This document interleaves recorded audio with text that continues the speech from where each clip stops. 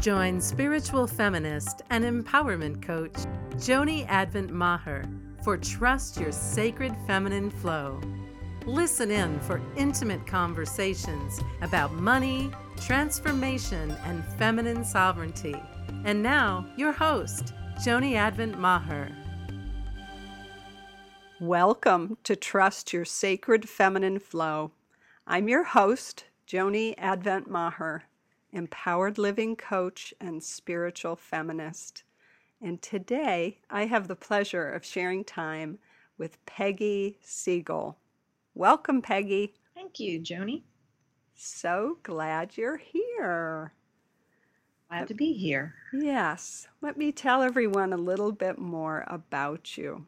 Peggy has a full-time practice, and she offers energy healing and intuitive mentoring.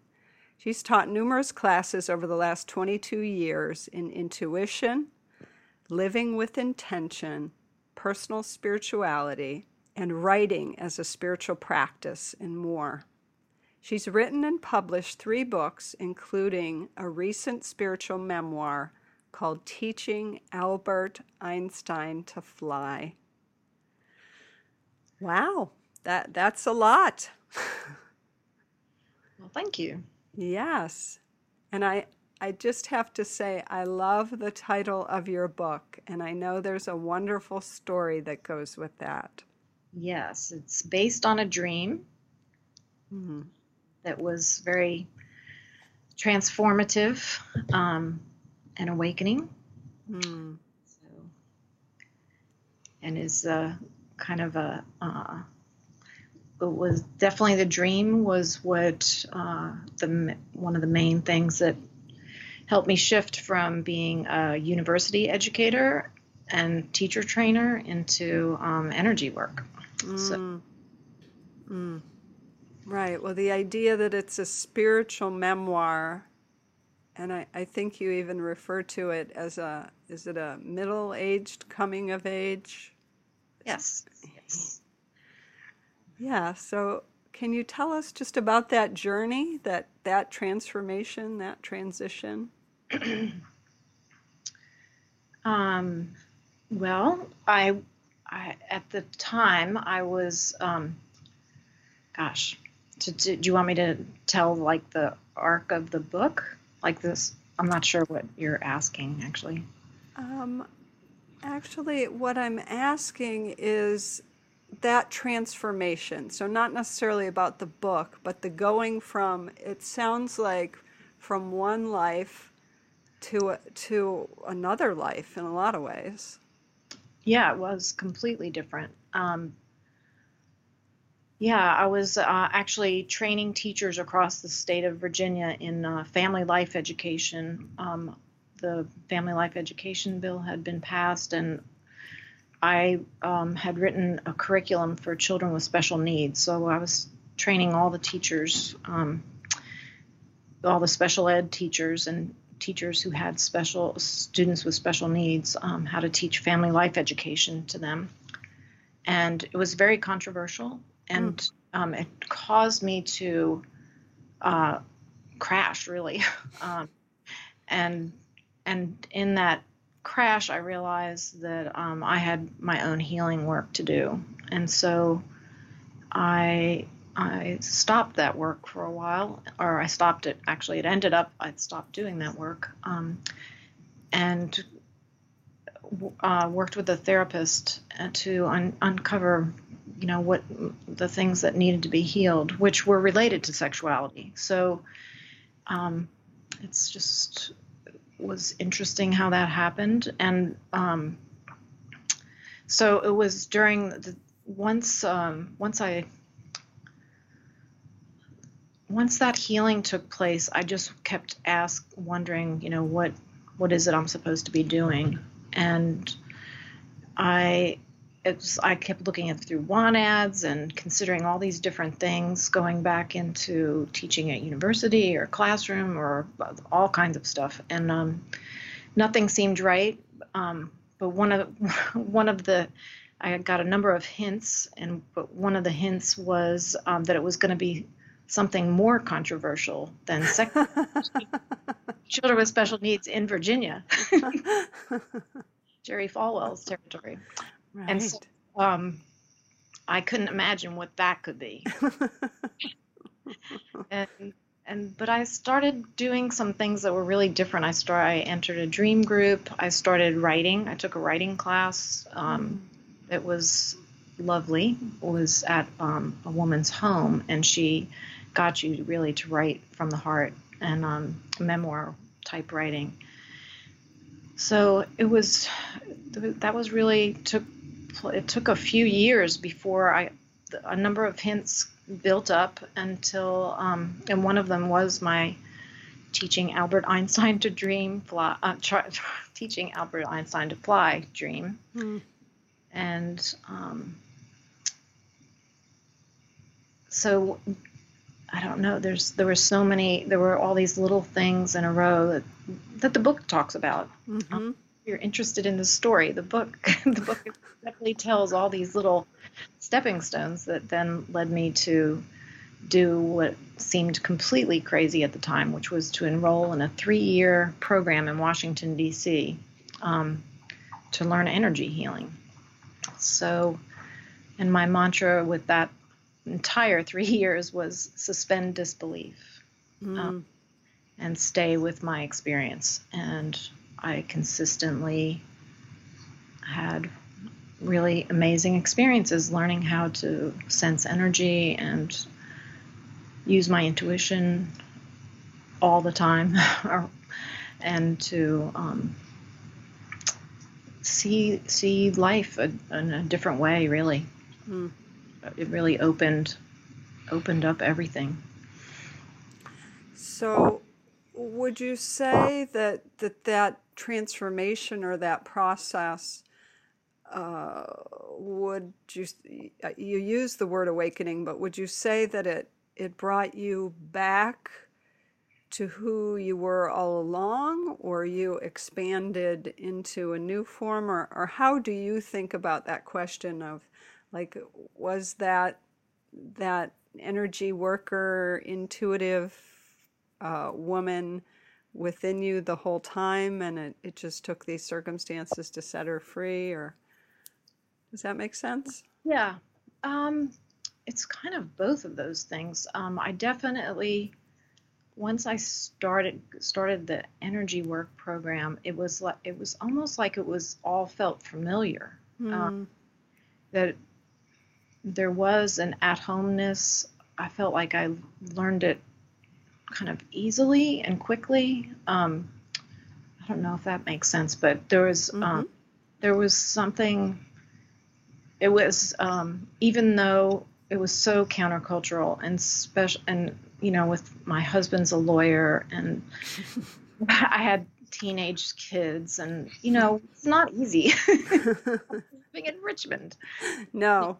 It's a very conservative place. So yes, that was hard, but the clarity around, oh, this is what I'm supposed to do, that never faded. That was very clear. Although I would say I railed against it. I mean, I definitely was like, why me? Are you sure you've got the right person? So that, and also what you said, yeah, and so even when I went to write the book, a lot of people had said, well, were you always really intuitive? And probably. I think we all are. Maybe I might have had more. I was a very good guesser when growing up. I won any kind of guessing games. I did pretty well. But I also, like, once this came out in the open more, like one of my roommates, so I taught in Appalachia for a few years, and when I was teaching there, one of my roommates, we lived in this little cabin. Cabins kind of makes it sound cuter. A generous term. That's a generous term.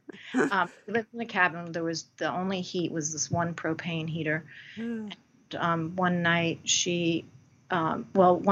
I woke up in the middle of the night, and immediately there were just two little bedrooms, like in a loft, and then just living room, kitchen. But anyway, I ran right over to where she was and jerked her away from the propane heater, and she had fallen asleep on the living room floor and rolled into it. Huh. And she reminded me of that she was totally creeped out that I had done that. That I didn't, I just went back to sleep. But she was like, how did you know to do that? Wow. A few little things like that, that people reminded me of, and something I remembered from childhood too, that I kind of knew ahead of time.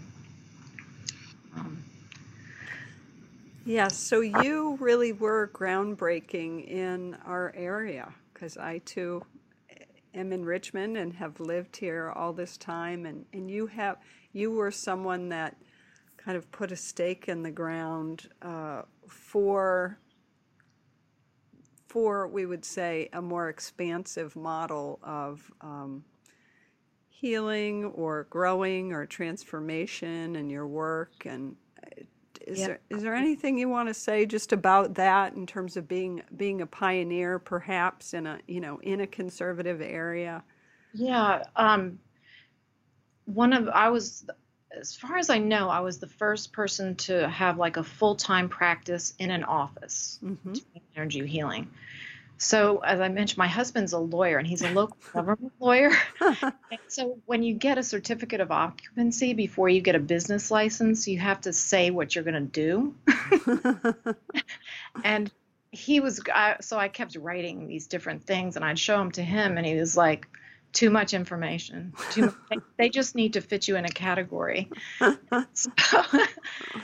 I ended up, I had been licensed as an educational consultant. So I actually kept that designation. I said I was an educational consultant, educating people about the energy field of the body and their health and well-being, or something along those lines. And so that was really helpful advice, because I think back then especially, and probably now, you can still trip yourself up thinking that not looking at what the information they need, but rather, like, I didn't need to prove to everybody I was doing energy work. So, but I think also that whole notion of being a pioneer, I had been a pioneer in sex education. Actually, when I went to Appalachia, I went there because there was no special ed. And it was right after 94-142 had been passed, and the children with special needs did not come to school. And so I kind of pioneered that then, and caused, so I had some experience being a pioneer. I think I just couldn't believe I was going to pioneer something like this. Yes, or yet again, maybe. And yeah. But yeah, there were interesting things, like people initially mostly paid me in cash. That there would be no trail. Paper trail. Because this was in the 90s, yes? I was 97, 98, I guess. I started practicing on people in 97, but I opened my practice in 98. And now I'm just amazed. People are much more open about it. People admit that they've come to see me. Not everyone, but some people. But yeah, it's been funny, and I think it's been hard for some people to admit that they've come to do energy work, especially some, like I tend to, people are really, there's a real wide variety, but especially, like, I had a federal judge and bank president and like a politician, like those kind of people definitely, I think, want to let people know that they've come to see me. So. Right. And I don't know, because I think those that may be listening, I don't know if you are in an area similar to Richmond, which is quite conservative, although it's gotten a bit less so. But, There may be places like if we were in Northern California, what you were doing in the 90s would not be pioneering by any means. But the fact that we do live in a Southern conservative culture, and it's still an issue in terms of what people explore or how they explore. So in some ways it may seem a little foreign, but I guess I'm remembering, and I know my own the evolution of my own work and how open I was in terms of sharing what I did and with who, that depending on the culture of where you are, or even, I think about family, meaning who our family is and how open we are with them about those kind of things, that it can be really groundbreaking and pioneering. And I'm just struck by how much you have stood in that role or stood in that place. We've known each other for a number of years and we've talked, but I've never really thought of it in that way. So I'm just taking that in. Well, I would say to anyone who feels like they're in a pioneering role, I wish I could tell you you're not alone, because I think that's the hard thing about being a pioneer, is that there's a kind of loneliness in that, can be.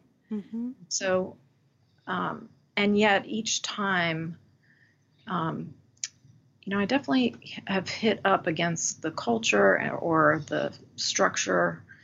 I was thinking the school system in Appalachia I had to really fight for the kids' rights. And then with the sex education, there were difficult times. And even, standing up for my practice now, like, to be sure to take in all the appreciation that comes your way, like really receive it, because that's very strengthening. It helped me, the work that I did in Appalachia and even the sex ed stuff, which I did some in Texas and in Virginia, I definitely got positive feedback, and I was not as good. I would say I was not as good at receiving back then. And because women, we're not that's not really our specialty. So I might let myself focus more on the difficulties or the times that that somebody was giving me a hard time, threatening to fire me. Right, but yes, but I think that there is like a strength of character, either a strength of character you carry and or just your clarity about this is what I am either called to do or is the right thing to do, and I'm doing it regardless of the flack. Yeah, that I was lucky enough to have that. I would say that was true, that I was clear each time. And I think what's interesting is that, especially when I was switching to, or that in-between stage between the education piece and switching over to energy work, that was really like 3 years in there. I just couldn't believe I didn't have a passion at that point. I didn't know I didn't know what was next or what I was going to do. And that fallow time was essential for my own healing. I would not have been a very good healer if I hadn't done my own healing work. But there's something about that, it's that time of not knowing is really can be a beautiful time, very rich time. So if any listeners are in that, like, yeah, just know its value, and I think then, and also trust that when you know, you will know. I mean, that's That's my experience. Yes, that sometimes it feels like it may go on forever, but it doesn't go on forever. And when it's over, you know it. You know it, and also then you can see back why you needed what that time was rich for, was full of, that was necessary for the next piece. Yes, yes. So, in terms of your life today and your life now, just this idea of kind of feminine sovereignty, or really standing in that place of, leadership of your own life. What can you say about where you are today with that, even in reflecting back on everything we've just talked about? Yeah. Well, I've thought a lot about the notion of freedom recently. When I finished the book, I actually wasn't sure whether it was a book just for me or just for my family, like for my kids, or what it was. And when I sensed into, like, what is this book? I got that it was my path to personal freedom, because I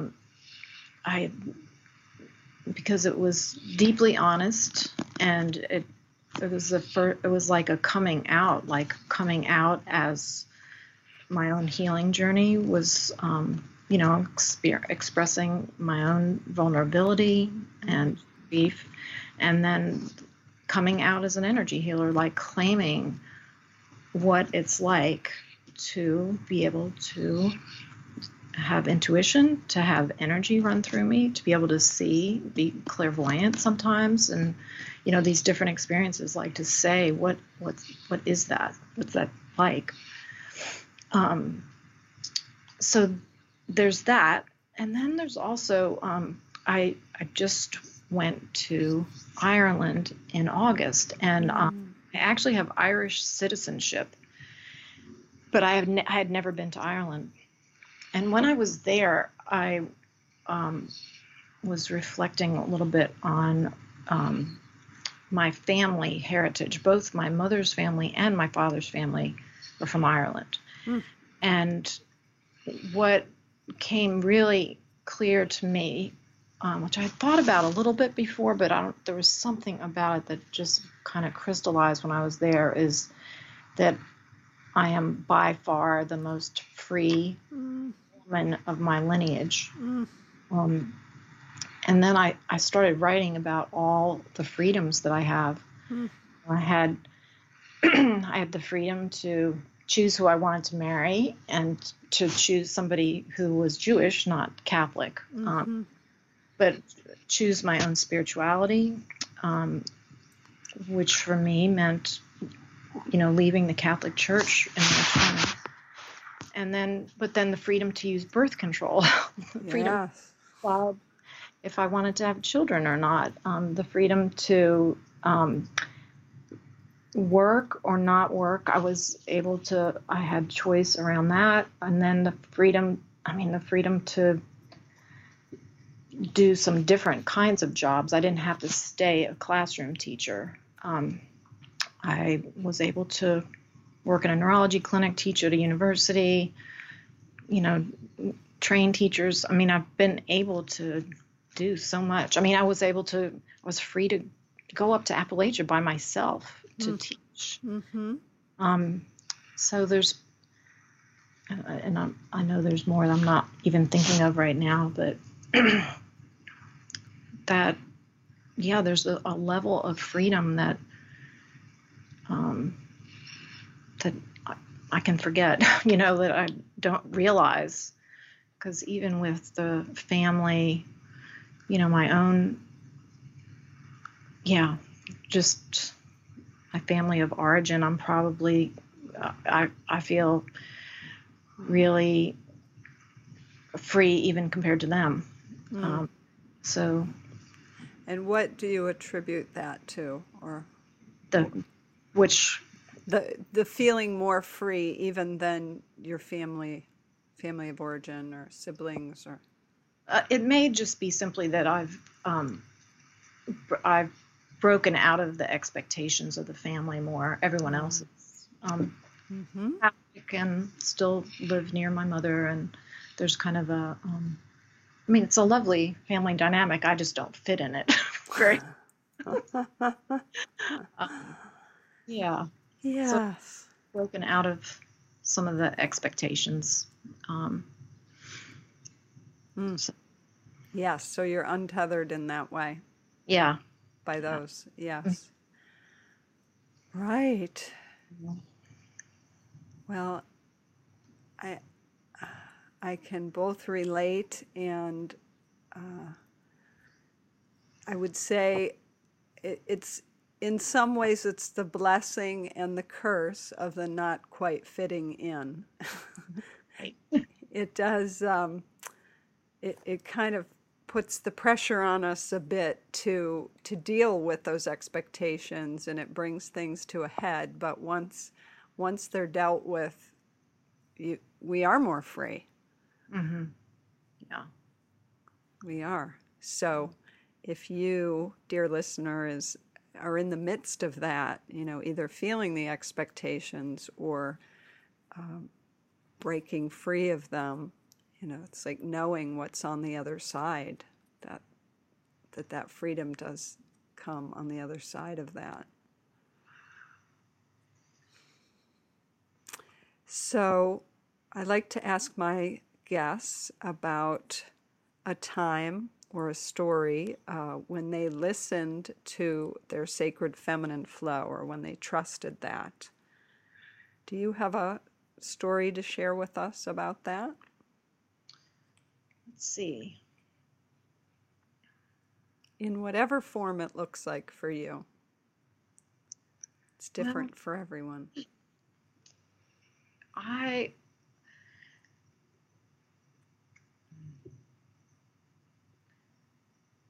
So I would say mine arose out of an experience that I had of when I was in my healing journey and very, very depressed. I had a vision that was very transformative, and it was at a time when I didn't believe in visions and I didn't know what to do with it, but it was of a woman and who did not speak except for 7 words, but she, through something like telepathy, told me, said she was the goddess of compassion. And she was just beautiful, full of light, kind of ageless. And so it was a very physical healing experience. Her light came over me and offered healing. But she did say 7 words to me that I would say I still hold in mystery. So although I know some of what it might mean, I don't know that I'll ever fully know. It feels like one of those wonderful mysteries that gets sent. She simply said, I am you and you are me.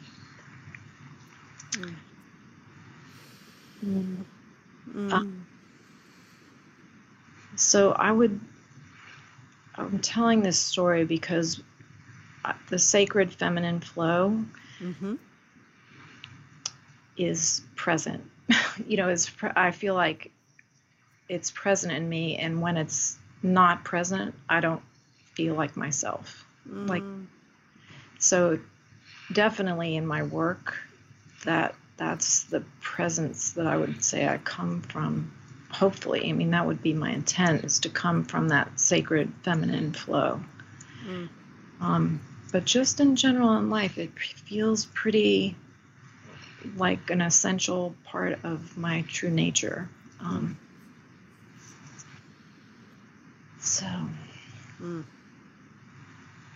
I want you to know too that as soon as she said it, like I am you and you are me. I was very clear that she was not just saying it to me, that it was being said to all of us women. It's powerful. Yeah. I can feel the tears pricking my eyes. And that story is in your book, yes? Yes. So Yeah. it'll make more sense to you if you read the story in the book. Yes, I actually can visualize in my mind, because I read the book. It's been probably a couple of years at this point, but I still have the visual image in my own mind of that experience, because you described the setting, and it's a beautiful and powerful book. So I do highly recommend it. And if listeners want to buy the book, where can they get it? They can get it on Amazon, but I also have copies, and I'm happy to also, you can get it from me too. My website, I think, will be on your website, but it's peggysiegel.net, and then my email's on the website too. So that's just peggy.siegel@gmail. But feel free to contact me, or my phone number's on the website too, and I'll be happy to send you a copy.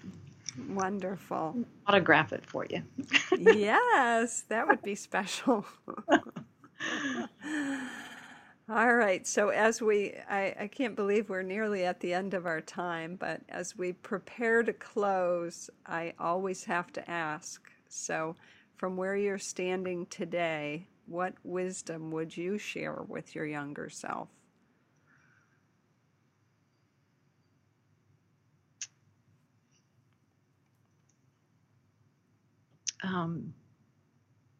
To appreciate, I think I wish I could have appreciated my own goodness.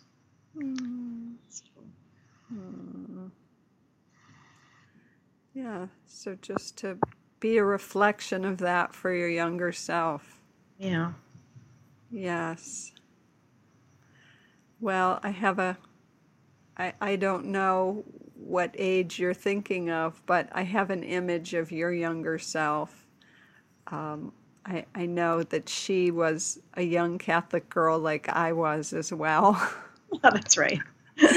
And there's so much emphasis on being good and not feeling good enough. That's right. Yeah.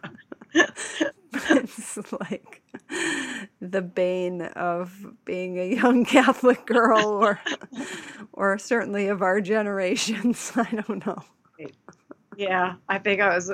That's true. I was pretty good at following the rules and stuff.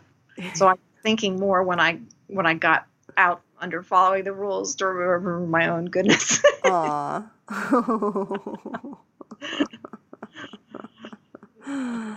Yes.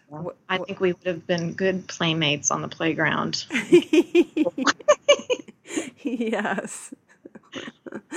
We absolutely would have been quite kind. I just remember, can you just share briefly your story about the was it the UNICEF, or from when you were a little girl, and do you remember? It's in your book. You talk about is it the saving money for the poor, or what? Oh, no, wasn't it the indulgences? Yeah, I think that's what it was. So when I was in 6th grade was when Vatican II was passed, and we learned that you could earn indulgences by doing good deeds, including like sharing cookies with other people and being nice, or you could also do it by wearing a horsehair shirt, which my friend and I pinned potato sacks inside our undershirts for a while. So that became uncomfortable. Anyway, I saved all these indulgences, and I was really good in math. So I was good at adding up all my indulgences. So anyway, I turned 12. Vatican II came along, and the nun all of a sudden announced that, one of the things they decided in Vatican II is there are no more indulgences. And I was like mortified. I had 10,000 years of indulgences saved up. So indulgences, in case you don't know, like save you from time in purgatory, which is limbo or in between heaven and hell. And so, anyway, I was quite distraught. Losing my indulgences. So now you can appreciate why I wanted to send this message to my younger self. Right. Yes. I was still had some goodness. Right. Well, I also go back to your whole idea of, of the freedom that comes from being on the other side of those expectations. And you were talking about the family, but then, when I think about the church, and as you're describing both the process of receiving indulgences and then them being randomly taken away, that as you come out from under the auspices of that structure, there is more freedom to just be your good self and not be caught up in the bureaucracy of it all, if that makes sense. Yeah. Oh, goodness. Well, I had no idea we would get here today together, but I have enjoyed it immensely. Me too. Thank you so much. I really appreciate you interviewing me. Yes, you're welcome. Conversation. And I want to just reconfirm for our listeners, it will be on the site as well, but that your website is, can you say it one more time? It's Peggy.Siegel. It's PeggySiegel.net. And Siegel is S as in Sam, IEGEL. Wonderful. And I, again, highly recommend the book, Teaching Albert Einstein to Fly, if for no other reason than to just hear more about that story and all the stories Peggy has, because she has quite a few great ones. And you're welcome. And I want to thank you, our dear listener, for taking the time to be with us today, and to remind you, as always, to always trust what your heart knows. Thanks for listening to Trust Your Sacred Feminine Flow with Joni Advent Maher. If you like what you heard, the best compliment you can give us is to share our podcast with a friend and subscribe, rate, and review our podcast at iTunes.